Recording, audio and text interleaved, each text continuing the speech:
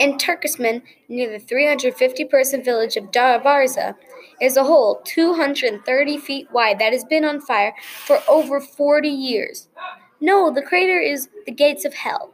Its fiery glow can be seen for miles around. The Gate of Hell crater was created in 1971 when a Soviet drilling rig accidentally punched into massive underground natural gas cavern, causing the ground to collapse and the entire drilling rig to fall in. Having punctured in a pocket of glass, poisonous fumes began to leak at an alarming rate. To heal off the potential environmental catastrophe, the Soviets set the hole alight, figuring it would stop burning within a few weeks. Decades later, its fiery pit is still going strong. The Soviet drilling rig is believed to be still down there somewhere on the other side of the Gates of Hell.